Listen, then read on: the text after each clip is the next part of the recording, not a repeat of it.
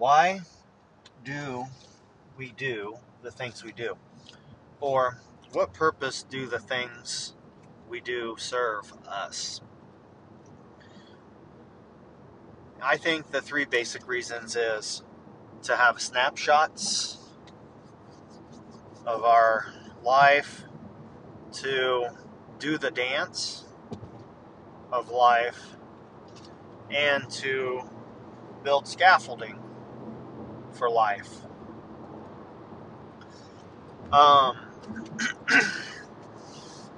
Those are the three basic reasons, I think.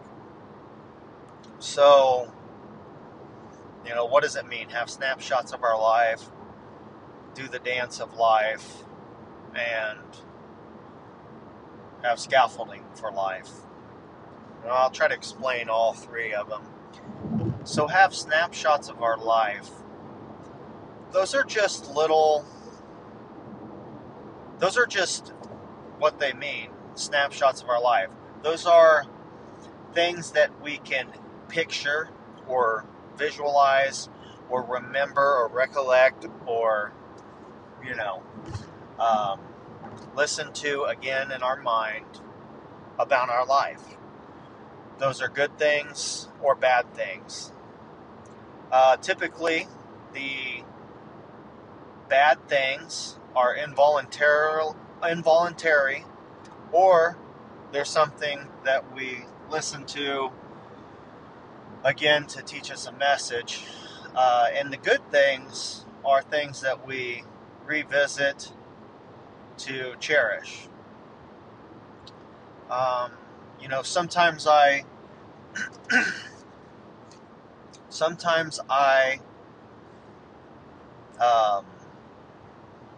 drive by my old college because those are the best days of my life.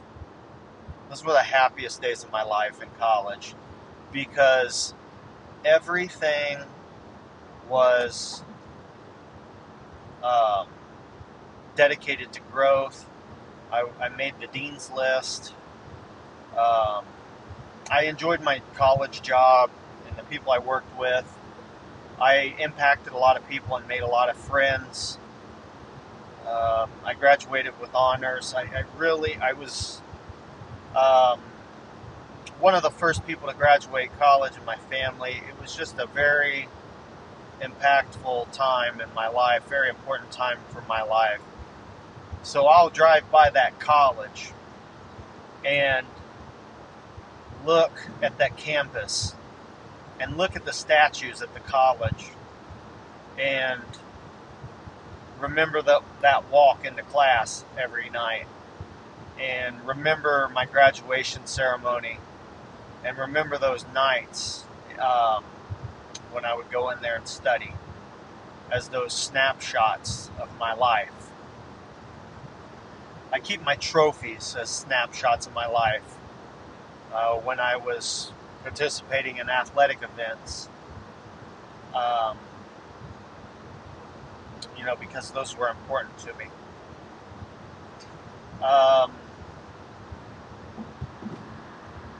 So, those are what build your life. Or not what build your life. Not what build your life. Those are what add joy. Those are what bring joy to your life.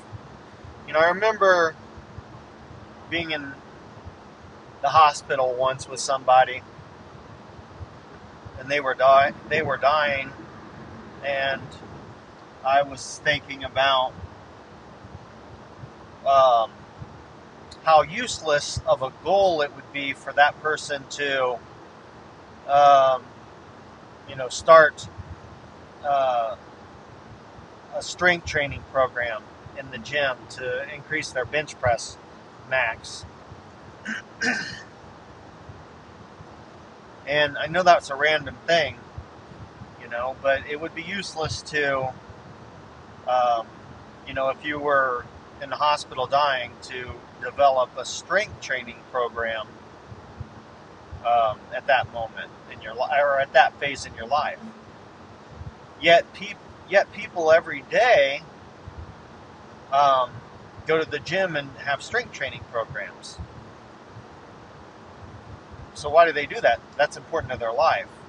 So why is it important to someone's life when they're not on their deathbed, but it isn't important to someone's life when they are on their deathbed?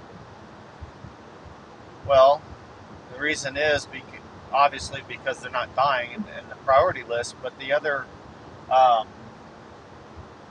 reason is they're creating snapshots of their life. Because when someone's dying, they're going to remember the times in the gym that they were developing that strength training program. And that's a snapshot of their life. Graduation ceremonies, winning trophies, your first kiss, driving for the first time, bar mitzvahs, baptisms, weddings, snapshots of your life. Not important on your deathbed. They're not important on your deathbed as far as setting that goal to achieve them, but they are important on your deathbed in terms of recollecting on them so you can remember your life as far as what it was worth. So that's one reason why we do the things we do. So we can have snapshots of our life. That's one purpose. The other reason is to enjoy the dance. I heard a philosopher, Alan Watts, one time say that symphonies, if they were to go by playing the notes the fastest and the loudest, they just have one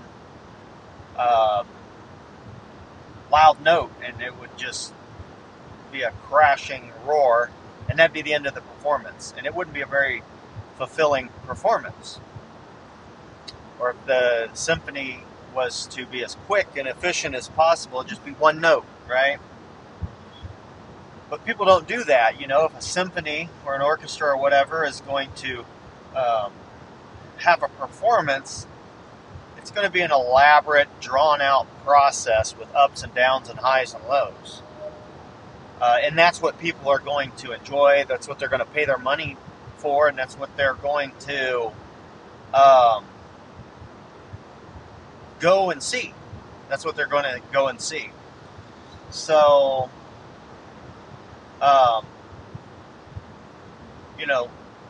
why would you think that your life should be any different? So much of the time we want to go from A to Z. And that's how we live our life.